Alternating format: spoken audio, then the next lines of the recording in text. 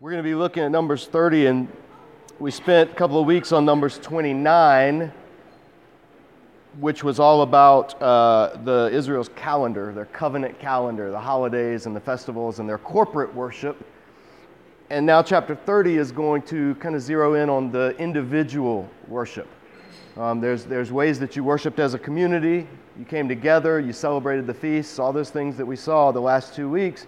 But then there were also during those feasts, a lot of times during those times, there would be chances to fulfill your individual obligations, or vows, or pledges, and that would often accompany these festival celebrations. So the psalmist would talk about, before the assembly I've fulfilled my vow, that type of language, or vows would be fulfilled at the tabernacle.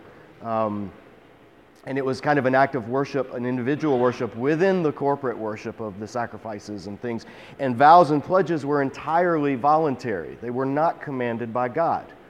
God actually warns his people elsewhere in Scripture against making vows if they're not going to keep them, and that he doesn't require them. But vows and pledges and oaths were such a part of the ancient world that it's another example of things that Scripture speaks to, the Old Testament, the Torah, speaks to because it was part of Israel's national life.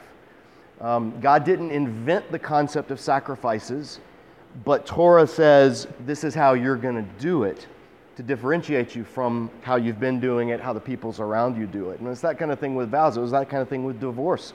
We looked at that. That was not ever, God didn't invent it or desire it, but Scripture legislated it. Okay, this exists, so this is how it's going to happen among you guys.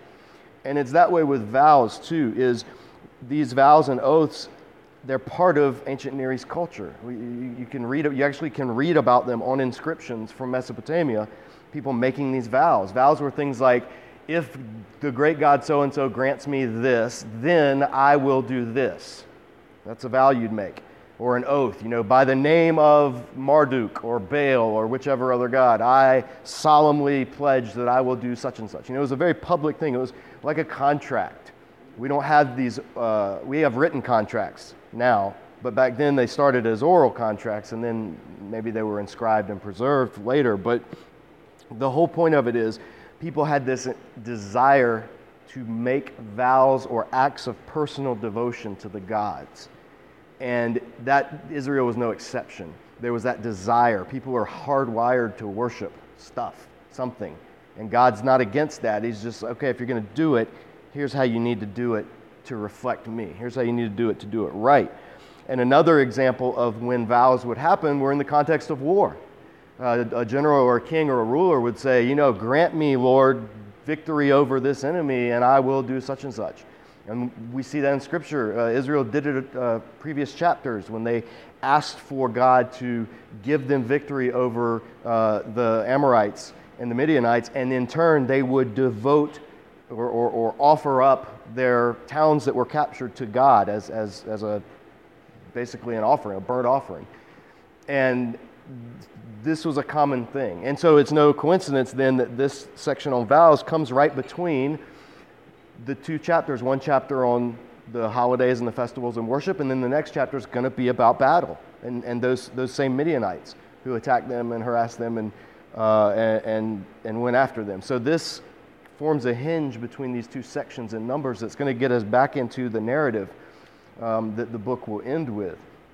Now, the other thing about this chapter and about vows is when you made a vow, it wasn't just hey, I promise I'll do such and such. It was on the honor of whatever, I solemnly vow to do such. Like it was this big, it was like a pinky swear, or it was like, cross my heart, hope to die. No, we don't even have the language in it really, but it was the greater the thing you swore by, the more serious the vow was. And that was just how it worked. We hear that, I swear on my mother's grave, that kind of thing. Like, that's a pretty serious thing. I swear on the life of my kids, that's a pretty serious thing. And it's a way of people saying, you can really, really trust what I'm saying. You can really trust it. And it has this self-imprecatory notion of like, if I'm lying, then may my mother's grave be, whatever. May my kids do so. That's a cultural remnant that we have, but it's based on something that was very widespread in the ancient world, even through the times of Jesus and on into the New Testament. So it's important because as we're looking at this chapter, we're stepping back into that world, and it's different in our world in a lot of ways. And we've seen this before in these studies of the Old Testament when we look at things like the laws about marriage, about slavery, about things that are devoted in battle, all of these concepts that we don't have anymore. We have to take precaution that we don't jump into the chapter from our position. Because when we do that, what you'll end up doing is either reading it and saying, okay, well, we just need to do this today, or you'll read it and go, oh, well, this clearly shows how off and untrustworthy the Bible is because of how bad and immoral, unjust this was. So we either become a skeptic or a hyper-legalist. And in reality, what we need to do, as we constantly see in this Bible study, we show this, is we need to hold both of those positions away and say, no, forget the application. First, let's understand what it actually was, and let's understand it in that culture.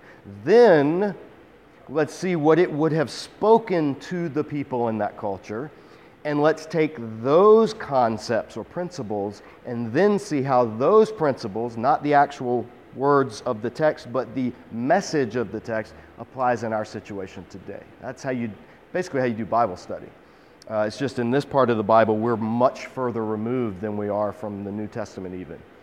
So it's seminary, they call it the hermeneutical bridge. Like you're crossing a bridge. You're going back into a country, a world. You're crossing the river of time, going back into, pulling something out, seeing it in its own context, and then you're bringing it back across the bridge and seeing how does it fit in our world today. That's just Bible 101 type stuff. But that rarely gets taught or preached in churches, and so a lot of people just don't know what to do when they read a chapter like this.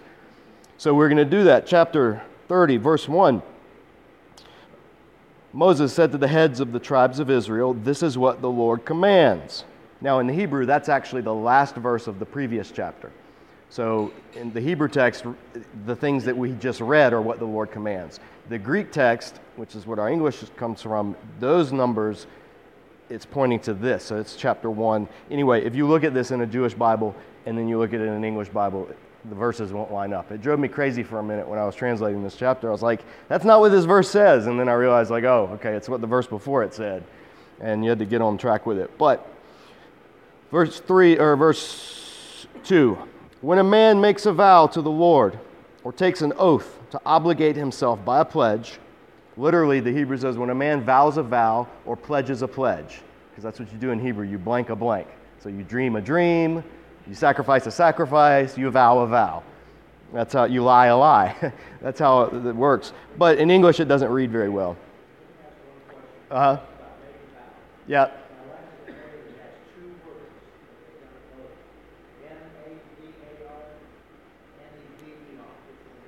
Well, the vowels change depending on the grammar. The consonants are the important thing. NDR, netter, is the noun. Yeah, but the verb form of it would be nadar. The vowels change. This is why Hebrew is so hard for people to grab. The vowels are inconsequential because they're not, but the vowels change based on if it's a verb, if it's a noun, if it's, all that kind of stuff. So the consonants, in Hebrew, pay attention to the consonants, and NDR is the root of this verb, yeah. And it means, that's what a vow, that's the word for a vow. We've already read about one of the main vows, by the way. Numbers chapter 6. This book started with the first vow that was introduced was the Nazirite vow. And that was a vow saying, because I want to do this and show my devotion to the Lord, I'm going to refrain from this, which in the case was cutting the hair, drinking things, or eating things from the vine, and for a set time. That was a vow. That was a Nazirite vow. Well, so the book started that way, and now it's drawing to its conclusion, kind of bookending it with getting back to this vow. And Leviticus, the book of Leviticus, those of you who are here with us in 2016, Leviticus ended, the whole book ended with a chapter on regulations for men who make vows. And raised the question, well, what about the women? Well, this chapter is actually going to address that was left hanging from Leviticus 27. when the man makes a vow to the Lord or takes an oath to obligate himself by a pledge, he must not break his word. Literally in Hebrew, it's he must not profane his word. But it means to break his promise or break his word. He must do everything he said. So that's the governing principle of this chapter. If you make a vow, if you do it, and God doesn't command you to, but if you do, you have to keep it. You have to keep your vow. If you don't, you're doing what the third commandment prohibited. You're lifting up the name of the Lord in vanity, in emptiness, in meaninglessness. That's what the third commandment prohibits. The third commandment, as we saw back 3 years ago in Exodus, wasn't don't say, oh my God. That's not what the third commandment prohibited, although it would kind of fall in that category. What it prohibited was don't lift up the name of Yahweh meaninglessly, lightly, flippantly. Well, if you make a vow, you invoke the name of the Lord in your vow. That's what they would have done. So then if you break that vow, you're profaning the name of the Lord. This is why later Jewish tradition, they would come up with, well, we're not going to swear by the Lord, but we'll swear by the temple. Well, we're not going to swear by the temple, but we'll swear by the gold in the temple. And we'll swear by, they would remove themselves from it rhetorically. And Jesus came along later and was like, don't do any of that. It's all stupid. Just yes means yes, no means no. Like Jesus would say that, Matthew 7. He's like, you've heard it said, this is how you should do it. Don't do any of that. There should be, in God's economy, there should not be the need for, and he was talking about person-to-person stuff, there shouldn't be a need for a vow. If you say yes, that should mean yes, and no should mean no. And if you have to make a vow in order for people to believe you, that speaks to your character. And so Jesus, again, like he did with divorce, he sort of undercut even the traditions that had built up around Torah that were legislated without being condoned, and he pointed back to the very beginning, back to the higher ideal, which is what God wanted. God wants a people who don't even need to make vows in order for people to believe their word. But God says if you're going to do it, if you make a vow, you have to do it. So then he says, there's exceptions though. Verse 3, when a young woman, and this is the equivalent of the word na'ar is young man, and na'ara, I can't remember the pronunciation exactly, but this is the equivalent of what a young person, it's not a child necessarily, it's like somebody maybe close to marital age, but who's still living in their parents' house. This would be like a daughter still at home, not married off. When a young woman still living in her father's house makes a vow to the Lord or obligates herself by a pledge, and her father hears about her vow or pledge but says nothing to her, then all her vows and every pledge which she obligated to herself will stand. So in other words, a daughter makes a vow. Now, why is the father even being brought in? Isn't this between her and God? Well, vows weren't sentimental. They weren't non-material. They were material things. They involved things like giving a sacrifice or giving an offering, exchanging money. Vows were economic as much as they were spiritual. Or refraining from stuff. I'm going to not do certain things, which would then have ramifications for the family, especially if it's a husband and wife, which they'll get to in a minute. And the wife's like, hey, I'm vowing abstinence for a month. And the husband's like, what? I didn't agree to this. Paul actually addresses that in the New Testament, by the way. And so this is putting these vows that people make within the context of ancient Near East family life. And whether we like it or not, ancient Near East family life was patriarchal. And women were either under the authority of their father or they were under the authority of their husband if they chose to marry. Now they could choose to not marry and kind of go it alone, but they didn't usually because it was not a world that was conducive to women who are trying to break the glass ceiling. It was very much you need to be dependent on somebody. That's why widows, divorced women, they were considered vulnerable in that society because there weren't these safeguards that we put in place. Again, this is where the bridge between our culture and theirs is very large. And we have to keep that in mind as we're reading what this says. So if a father hears his daughter make a vow or hears about it and doesn't say anything, then the vow stands. And just like with a man making a vow, it stands. But if her father forbids her or prevents her when he hears about it, none of her vows or pledges by which she obligated herself will stand. The Lord will release her because her father has forbidden her. So in a young woman wanting to show her devotion or wanting to make an economic deal or something, makes a vow, makes a pledge involving giving 50 livestock, whatever. Well, that's not hers to give. And the father hearing about it can say, no, I'm forbidding this. Well, in other cultures, the question would be, so what happens to her who made that vow that can't be fulfilled? The wrath of the gods will fall on her. And God's saying, if the authority in her life, the father, forbids it, I'm not going to take it out on her. She's released. She couldn't help it. She couldn't fulfill the vow, but it was because the father forbid it. So, in other words, God's balancing these two things: personal piety and family harmony, the family sphere versus the religious sphere. And this chapter is balancing those two things in the ancient Near East patriarchal culture. So then it says, verse 6, but if she marries after she makes a vow, she goes from being under the care of her father's house, now she's under the care of her husband, or after her lips utter a rash promise by which she obligates herself, and her husband hears about it but says nothing to her, then her vows or the pledges by which she obligated herself will stand. But if her husband forbids her when he hears about it, he nullifies the vow that obligated her or the rash promise by which she obligates herself, and the Lord will release her. So, husband, a young woman's going to get married. The husband didn't know that previously to the marriage she had vowed, I'm going to be a Nazirite, or I'm going to sacrifice this next year at the festival, or whatever.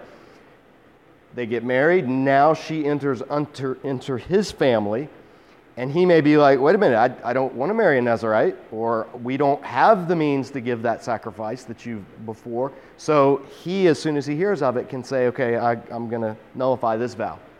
She's released from it. She doesn't have to keep that. All right, so preserving the husband parent-child relationship, now preserving the spousal relationship in a patriarchal society, this is what it would look like. Balancing those two competing things. Verse 9, here's the one that's bizarre for this setting. Any vow or obligation taken by a widow or a divorced woman will be binding on her. Widowed or divorced, it's the same as for men. So in other words, all these vows and everything are, unless you're under the authority of a husband or a father, you're treated the same in terms of your vows. So if you're widowed, if you're divorced. We've already seen with the case of Zelophehad's daughters that women can inherit property, and the book will end picking that case back up. Women can sign contracts. Heck, women can lead the whole country by the time we get to Judges.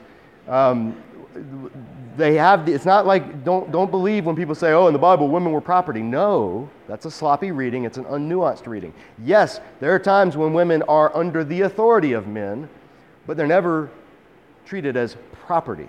That's just it's an urban legend. It comes from reading a couple of verses here and there and not being familiar with Torah law.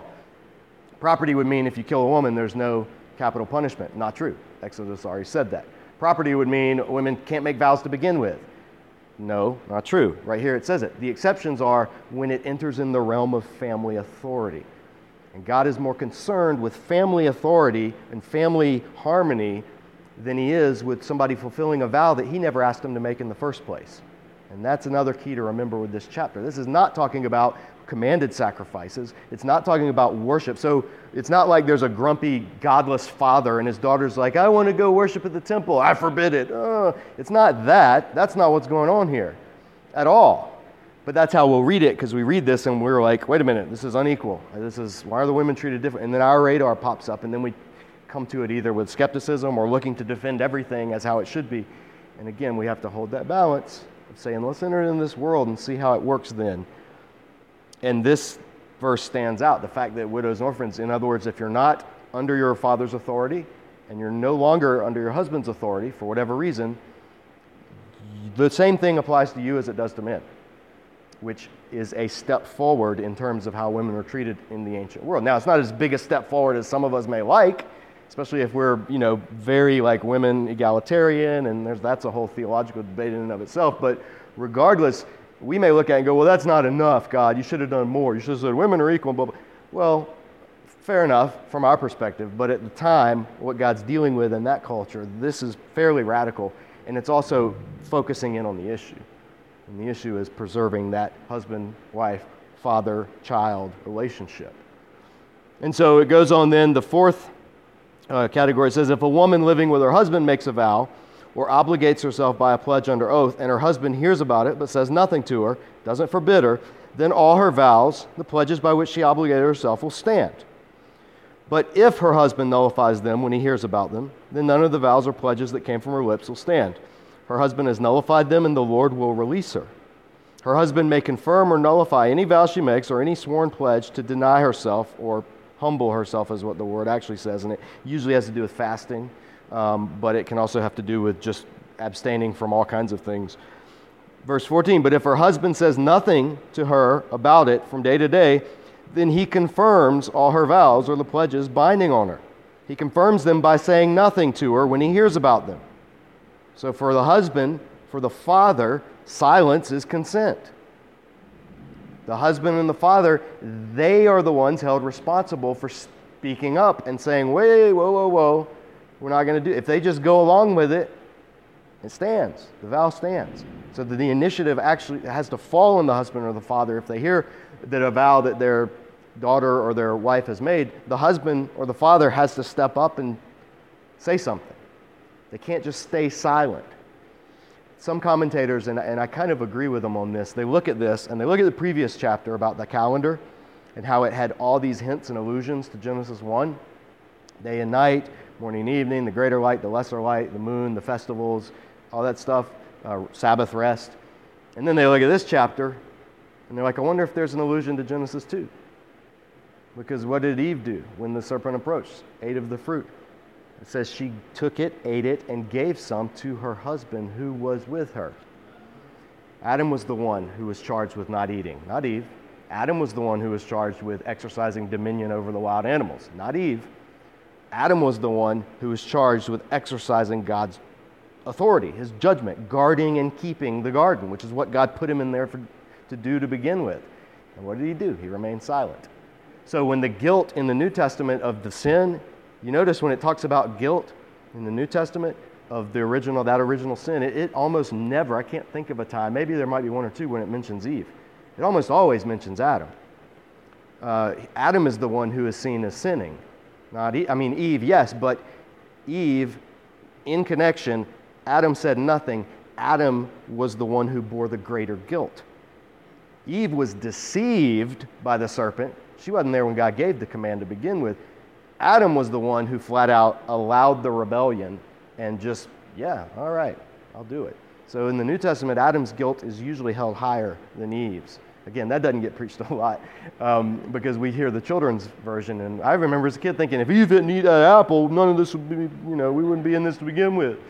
And then as I studied Scripture, got a little older, realized Adam's technically was the one who had the bigger fault in that scenario. Put it this way, Adam had greater responsibility.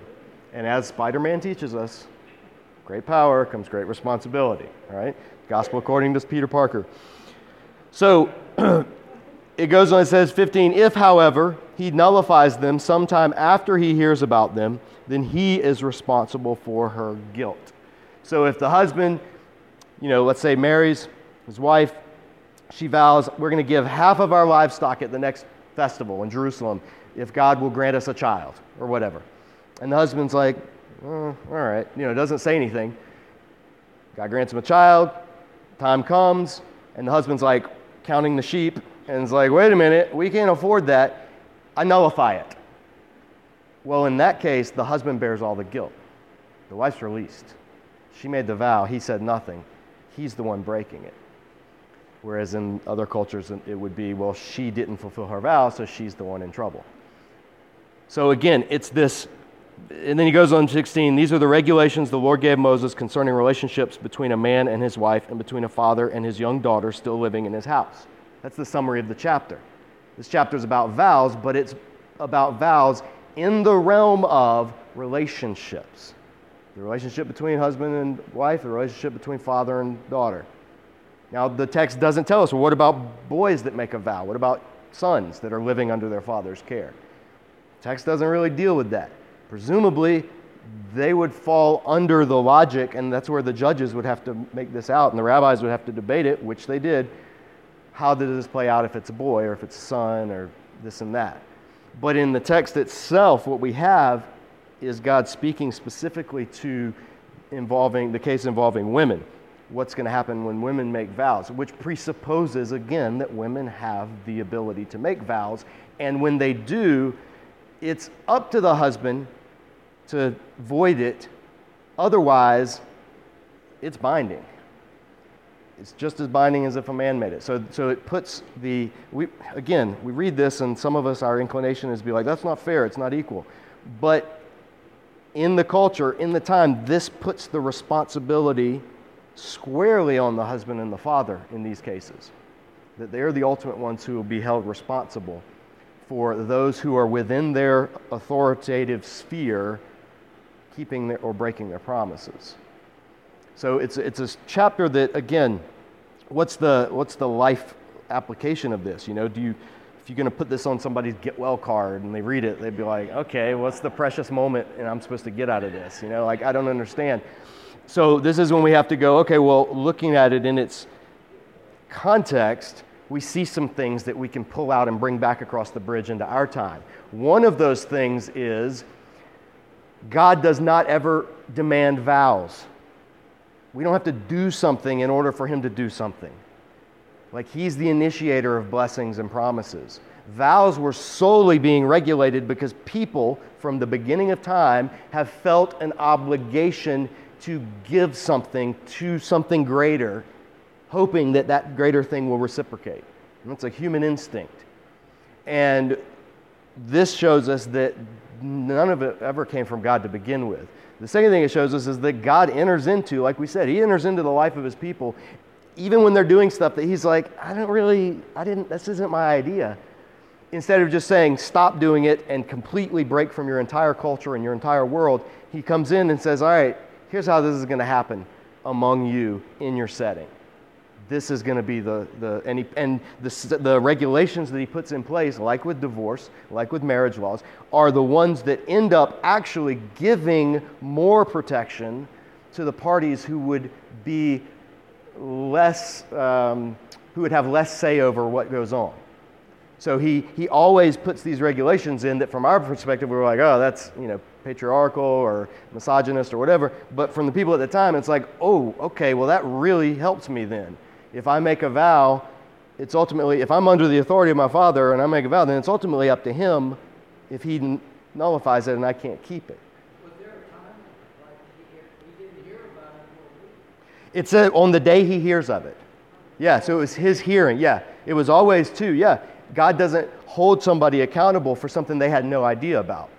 It was when you hear about it, that's when you have the chance as the authority figure to go, okay, wait a minute, that was a rash vow, or no, we can't fulfill that vow, so I'm going to nullify that, and God will, all blame falls on me.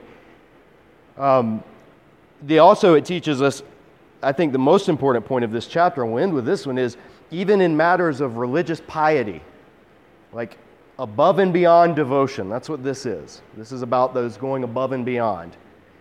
Even in those things, God's concern is much heavier on preserving the relation bonds between family members than it is offerings and gifts that people make to him. So Jesus critiqued the leaders in his day. He's like, you guys actually use the law to break the law. You say, oh, I would help you, mom and dad, who depend on me in their elder years, but everything that I was going to give you, I've declared it Corban. I've declared it a gift to God. So I can't really, it's God's, I can't give it to you.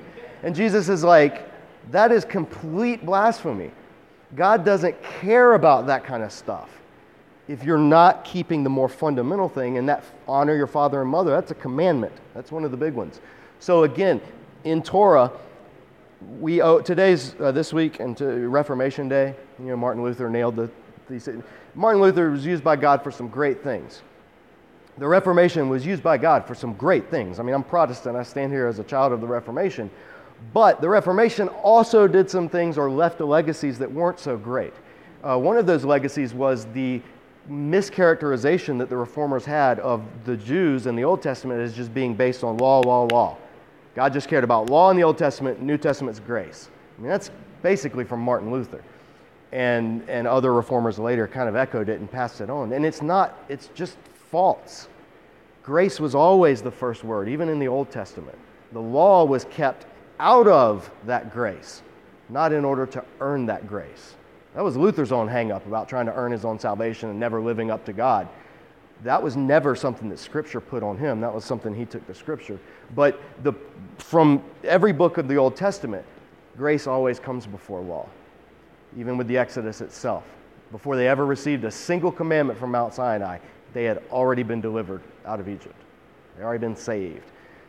So again, the relationship over the legal piety issues, God always, if you got to pick one to preserve, God will always seems to be, or majority of it will err on the side of the relationship part rather than the ritualistic part. And that's why he'll go on and say in the prophets about these very holidays we read about last week, I despise those. I hate them.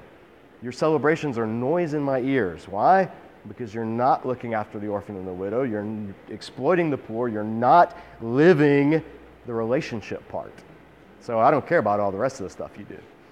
It's a powerful word from the Old Testament, but again, it takes reading it in its context and going through it and seeing it. And we're out of time. So you guys have a great week. Next week we're going to come back, pick up, all right, now what do we do with God's enemies that were tried to destroy them in previous chapters, but we've taken a break, so I'll remind us and we'll kind of get back on the narrative section because this is the last part of the book of Numbers. And so we'll wrap it up in November, probably. November, maybe early December, and then we'll do a little, like we did last time, a little couple of one-offs, and then we'll start the new year in Deuteronomy. So everybody have a great week. If you celebrate Halloween, have a happy one. If you don't and celebrate harvest festivals, have a great harvest. Whatever you do between you and the Lord, we've got food left too if you want some of that. So y'all have a great week.